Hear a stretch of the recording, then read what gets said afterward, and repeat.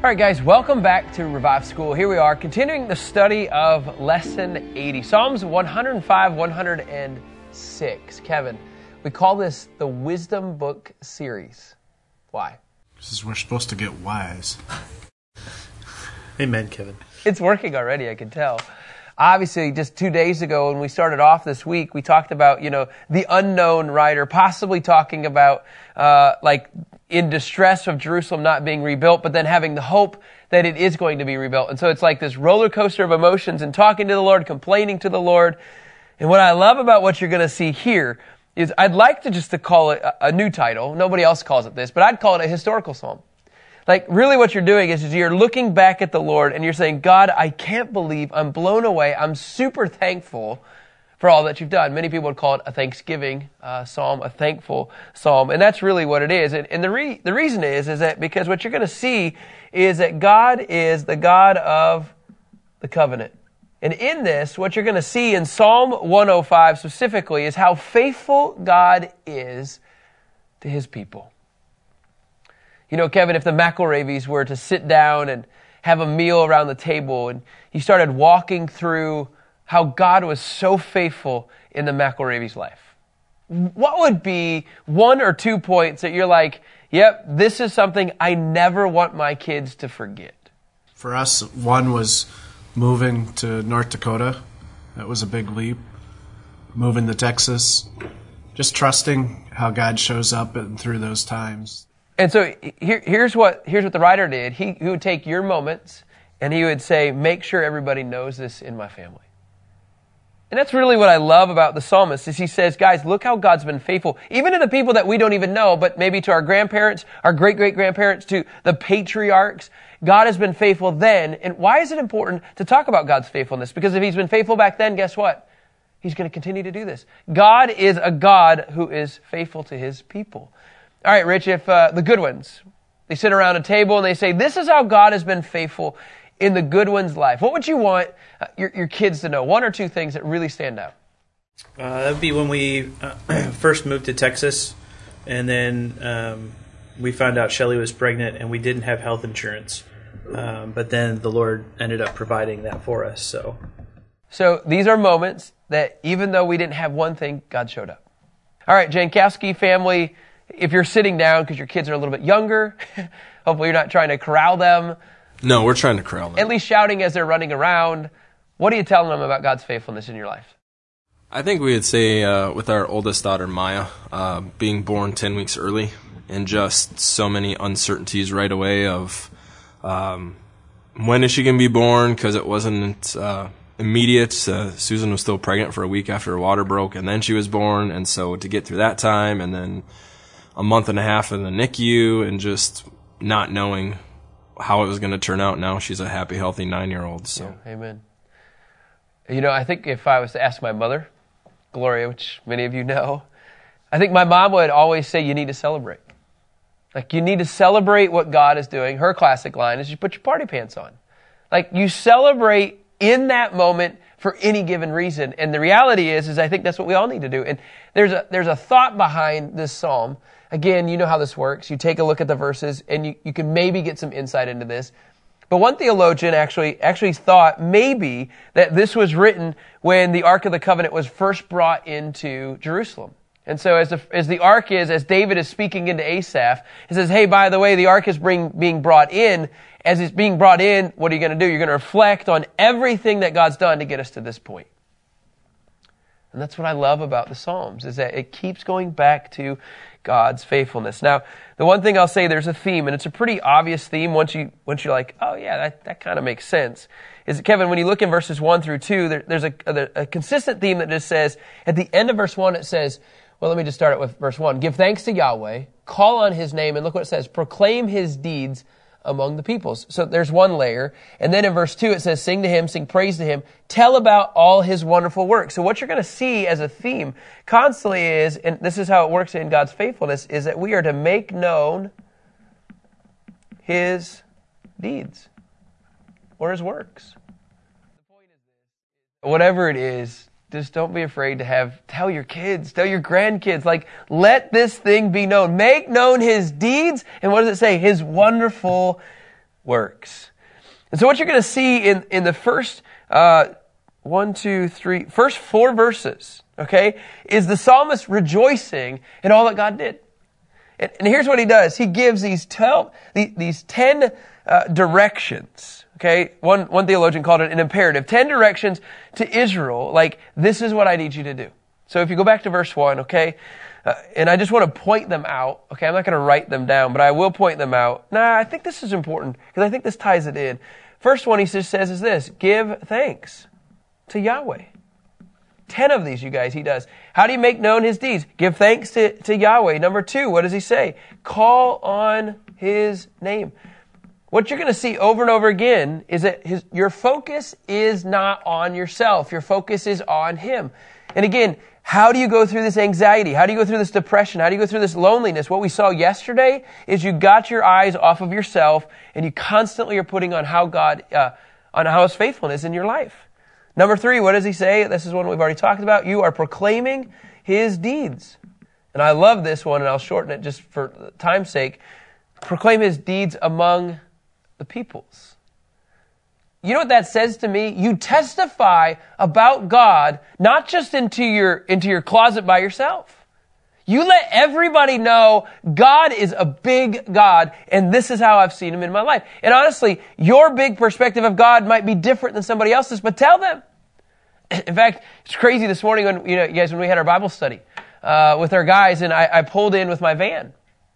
I testified, do you remember this, a couple weeks ago? Remember how we talked about God's provision? And one of them was how God provided a van for us on the National Day of Prayer. And it was funny, I said that on school, hey, this is how God provided. Do you know what's so cool is Mark Harward, he came up and he goes, hey, that's the van you're talking about. And I hope and I pray that when he said that, you know what he sees? That was God. That was God, but it doesn't happen unless you testify about God's experiences and moving in your life. These are the wonders, these are the deeds that he's doing. Why would we be quiet?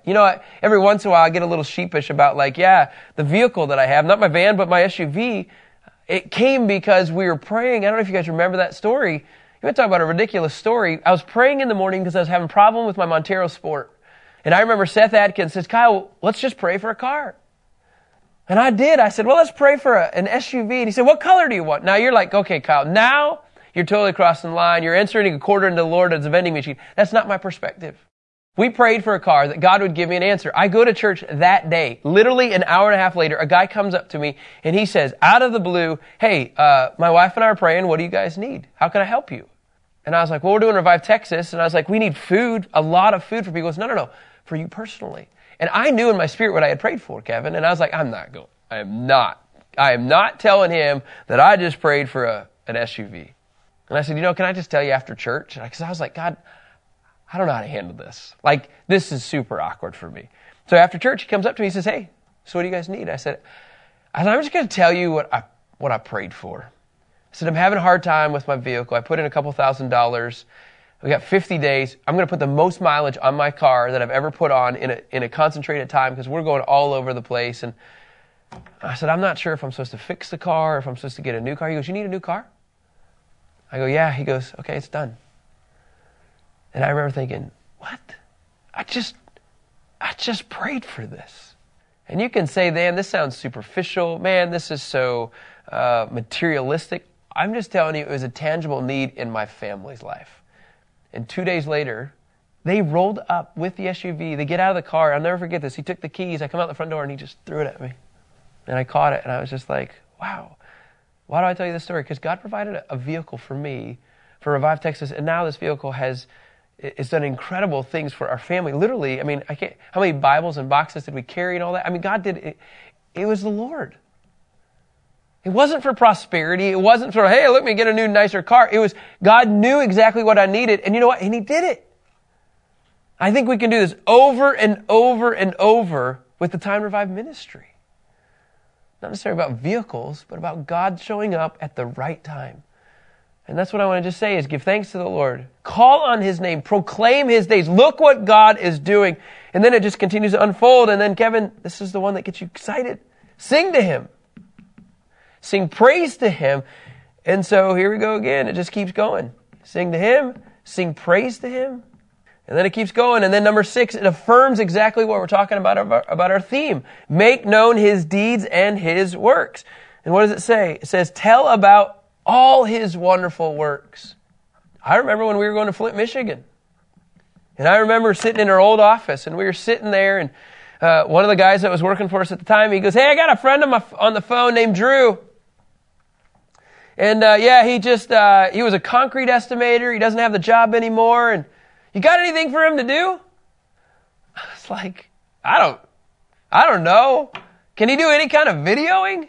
He's like, hey, can you do any kind of videoing? He's like, well, I've never done that before.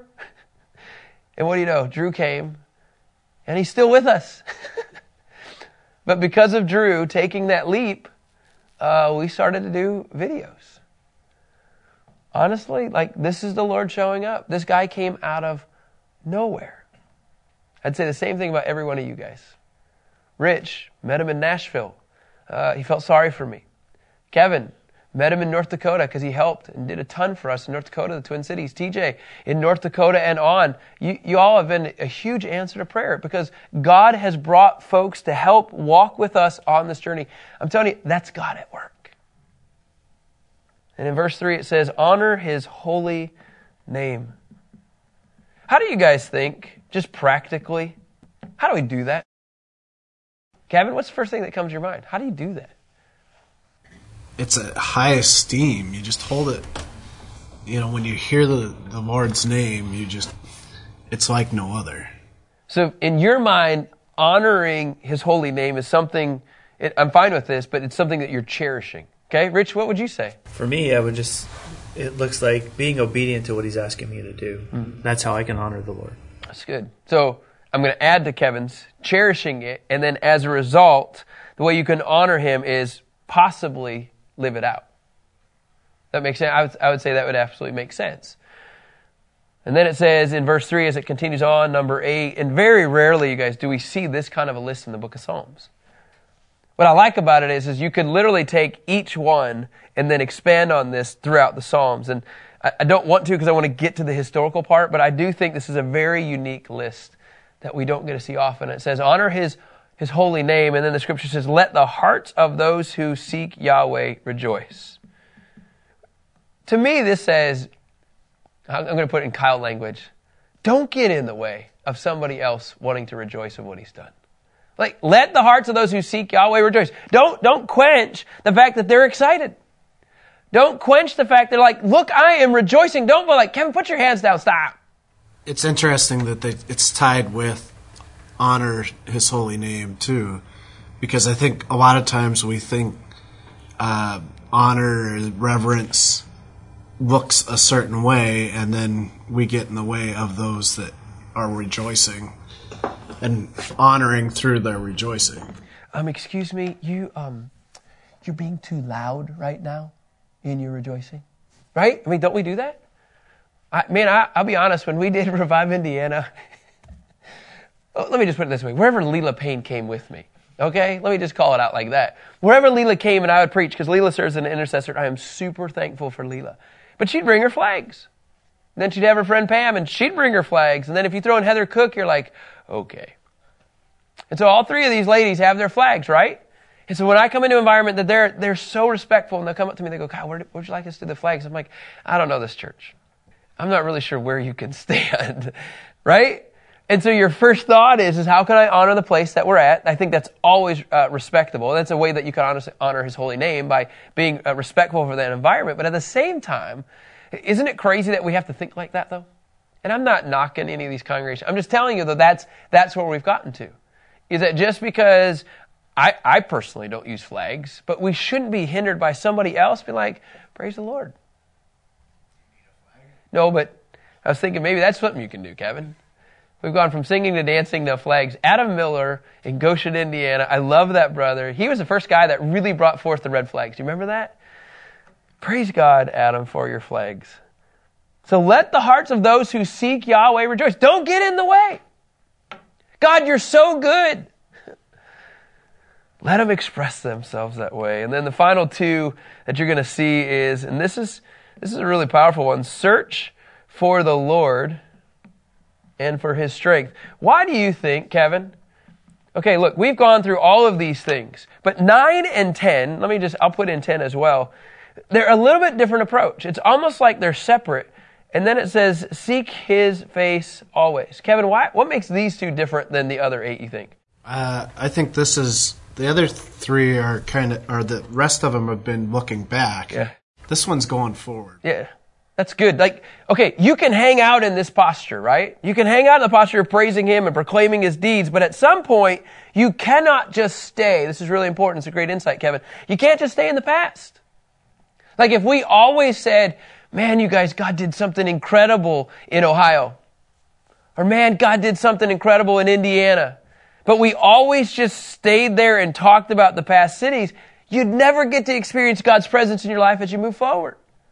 And so this faithfulness of seeing God move in your life should actually, drive you to know more of Him as you walk this out on a daily basis. You should search for the Lord and His strength. You need it and seek His face always, because guess what? Then you can relive those other 8 things because you've gone forward with 9 and 10. And for me, when I get to experience true freedom in the Lord, when I get to experience when we're going in Florida, I remember I was with John Russell and Drew Gibbs, and I remember we were in 2 different vehicles, and we were driving around in Sarasota area, in Tampa, Sarasota, and there was a guy in a black jacket. I remember I was driving by and I saw him, and I remember the dialogue of Drew and John, and somehow they had set this thing up where they knew I was going to stop somewhere, and I remember turning around, this guy is going to be late for work, right? And then he gets in my car and he lost this. You remember this video, Rich? This guy he loses it, and the whole car ride, he just pours out his heart. I want to see more of those encounters. I want to see more lives radically changed, but it doesn't happen unless I'm seeking the Lord, hearing from His voice, so that I can allow more of these stories to continue to happen. More lives changing. If I'm only singing, I know this sounds bad, you guys. Okay? And I'm staying in this posture of just constantly proclaiming His deeds. I wonder if we'll get to ever experience more for what He wants in our life. We cannot just stay in the posture of the past. We need to search for the Lord and His strength and seek His face always. So what the psalmist does, after he kind of lays out the blueprint, which I never thought that we were going to stay here in 4 verses. What you're going to see is the psalmist then begins to describe proclaiming his deeds. You're going to see how the psalmist proclaims, telling about his wonderful works. And that's the rest of the psalm. In fact, he says this, remember their wonderful works in verse 5 He has done, His wonders and the judgments He has pronounced. We've talked about this. I think it's the craziest thing when the society in America, what are we doing? We're trying to strip away all of our past, aren't we? Trying to take away historical moments and memories, and someone would say, well, that wasn't the greatest. Yeah, but God used that to get us to this point. I think it's the silliest thing when you hear politicians are having an ongoing discussion about actually moving God's name out of a document, or God's name out of a bill, or God's name off of a building. No, you have to understand, we're here because He's gotten us to this point. Please remember what He's done. And, look at this, the judgments He has pronounced. And then he says in verse 6, you offspring of Abraham, His servant. The seed of Abraham. Please remember these things. Jacob's descendants, His chosen ones. Man, you want to talk about an identity. He sets the tone. He sets the tone. Oh, by the way, you are a seed of Abraham. You're an offspring of Abraham. And oh, by the way, you're His chosen ones. So as a chosen one, you need to understand the journey that we're really going to take you on. And I'm going to do my best as I can to fly through this, because it goes from Abraham to Joseph in verses 7 through 25. Now remember, he's saying, chosen ones, I need you to listen up. So in order to understand His chosen ones, he begins to tell them their path. And he says this In verse 7, He is the Lord our God. His judgments govern the whole earth. He remembers the covenant forever. Man, He doesn't forget what He promises. He remembers His covenant forever. The promise He ordained for 1,000 generations. In other words, a generation typically back then would have been known for 40 years. So now you're saying, basically for the rest of humanity, God is going to remember what He's promised. Like, it is already a done deal. And here's the deal. The covenant He has made with Abraham, and then look what it says in verses 9 and 10. The covenant He made with Abraham, He swore to Isaac, and then in verse 10, it keeps going, and then He confirmed to Jacob as a decree, and to Israel as an everlasting covenant. So this is that mentality of covenant with Abraham will not stop. There's a couple covenants. I'm not going to walk through or teach. I just want to list some of these. Remember the Noahic covenant? Remember He made a promise to Noah that he's never going to wipe off the face of the earth again like He did? Do you remember this promise? That's why we have the rainbow. And that's why we have the rainbow. It actually represents God's promise. And then you have the Abrahamic covenant. And then you have the priestly covenant. Then you have the Davidic covenant that we talk about all the time. And then the Davidic covenant in the Old Testament actually points to the new covenant that talks about it in Jeremiah. And so here you have these covenants, and God says, I will keep my word. And at the end of verse 10, it says, it is an everlasting covenant. The Abrahamic covenant is and will continue on until the end. And He says in verse 11, I will give the land of Canaan to you as your inherited portion. I don't know, God, you want me to walk into this land where there's enemies and the giants? I'm going to give it to you, He says. And when they were few in number, very few indeed. I love that part right away, by the way.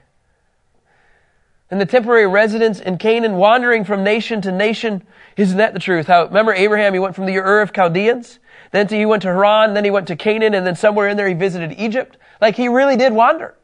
It says he went from kingdom to another. In verse 14, He allowed no one to oppress them. He rebuked kings on their behalf. This is a cool picture.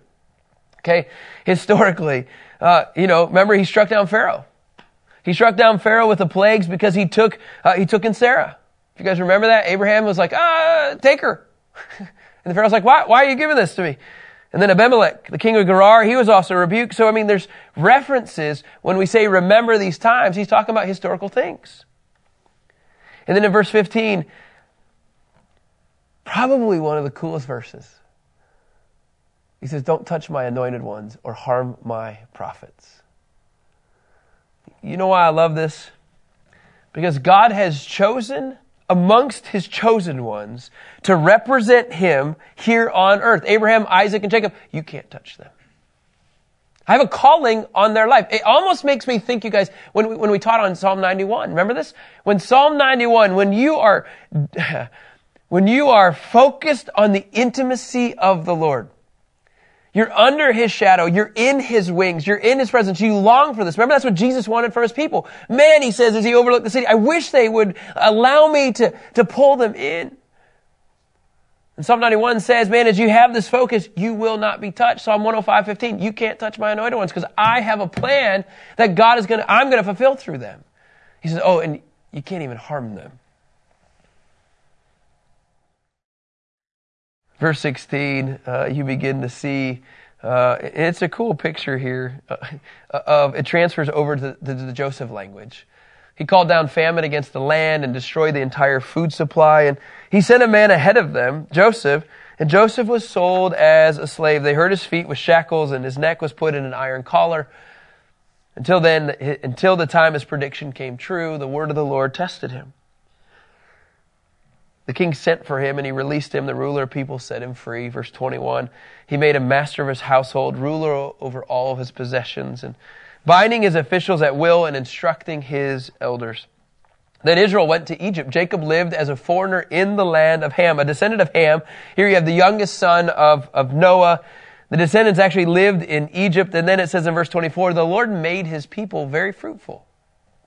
He made them more numerous than their foes. Why I like this reference is just earlier, Kevin, were we not just talking about when Abraham, it says this, it says in verse 12, while they were few in number, very few indeed. And now all of a sudden, what are we beginning to see? Scripture says in verse 24, He made them more numerous than their foes. So in a historical period, you have seen God's faithfulness through one man's leap of faith, walking hardly with anybody except the Lord. And he's going hardly with anybody. He doesn't have anything around him. And the next thing you know, all of a sudden now we've gone to Joseph, and God's like, look what I'm doing. So to me, Kevin, already in 24 verses, you see God's faithfulness already being fulfilled, Genesis 12, 1 through 3. I will make the descendants of Abraham as many as possible. And so it's kind of like, man, God, you're good. You want to give thanks. You want to call on His name. You want to proclaim His deeds. You want to actually sing. It's a cool picture of God's faithfulness to His people. It says in closing of this little section, whose hearts, look at this, He made them more numerous than their foes, whose hearts He turned to hate His people and to deal deceptively with His servants. Yeah, this was Israel's experience in Egypt. God says, I got it.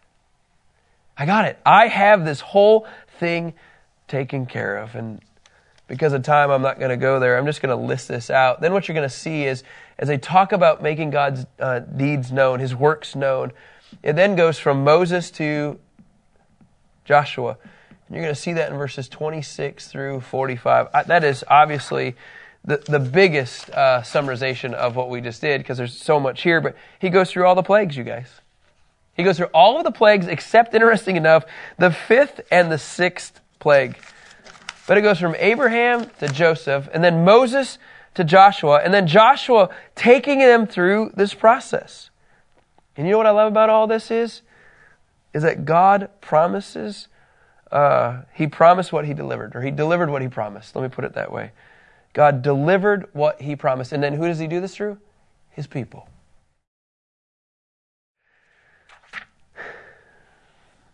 You know, I would just say this. I want to just thank the Lord for getting us to 11 years at Time to Revive. How He's carried us. And Rich, let's try this really quick. How He carried us from Dallas to Santa Fe to Sedona. Sedona to Flint. Flint to Asheville. Asheville to Seattle. Seattle to Devil's Lake. Devil's Lake to Richmond. Richmond to Columbia. Columbia to Twin Cities. Twin Cities to Indiana, with Tupelo in there before and after. After Indiana, then it was to Florida. Florida to Ohio. Ohio then to Texas. Texas to Wisconsin. And then in all of that, God just shows up in all of these cities. Because of faithful men and women on the Time to Revive team saying, you know what? I'm going to walk this out in obedience. Because He's done it then, and He's going to keep doing it again. And so all I would just say is, let's keep giving thanks. Let's keep calling on His name. Let's keep proclaiming His deeds. And then I'm going to jump all the way to 9 and 10, is that in verse 4 of Psalm 105, it says, but in this process, please search for the Lord and for His strength. Seek His face always. And then you know what? You'll always see this in your life. You will always see God's faithfulness as long as we continue to focus on the past, but then pursue the future. And yet somewhere in there, you're living in His present. So I just want to say thank you, Lord. Lord, thank you for getting us to this point. I want to see more of you. I want to taste more of you. I want to experience more of you. Why? So that more people can do the same in their lives. So, Father, we praise you and we thank you. You're a faithful God. In your name we pray. Amen. Have a great day, guys. We'll talk to you tomorrow.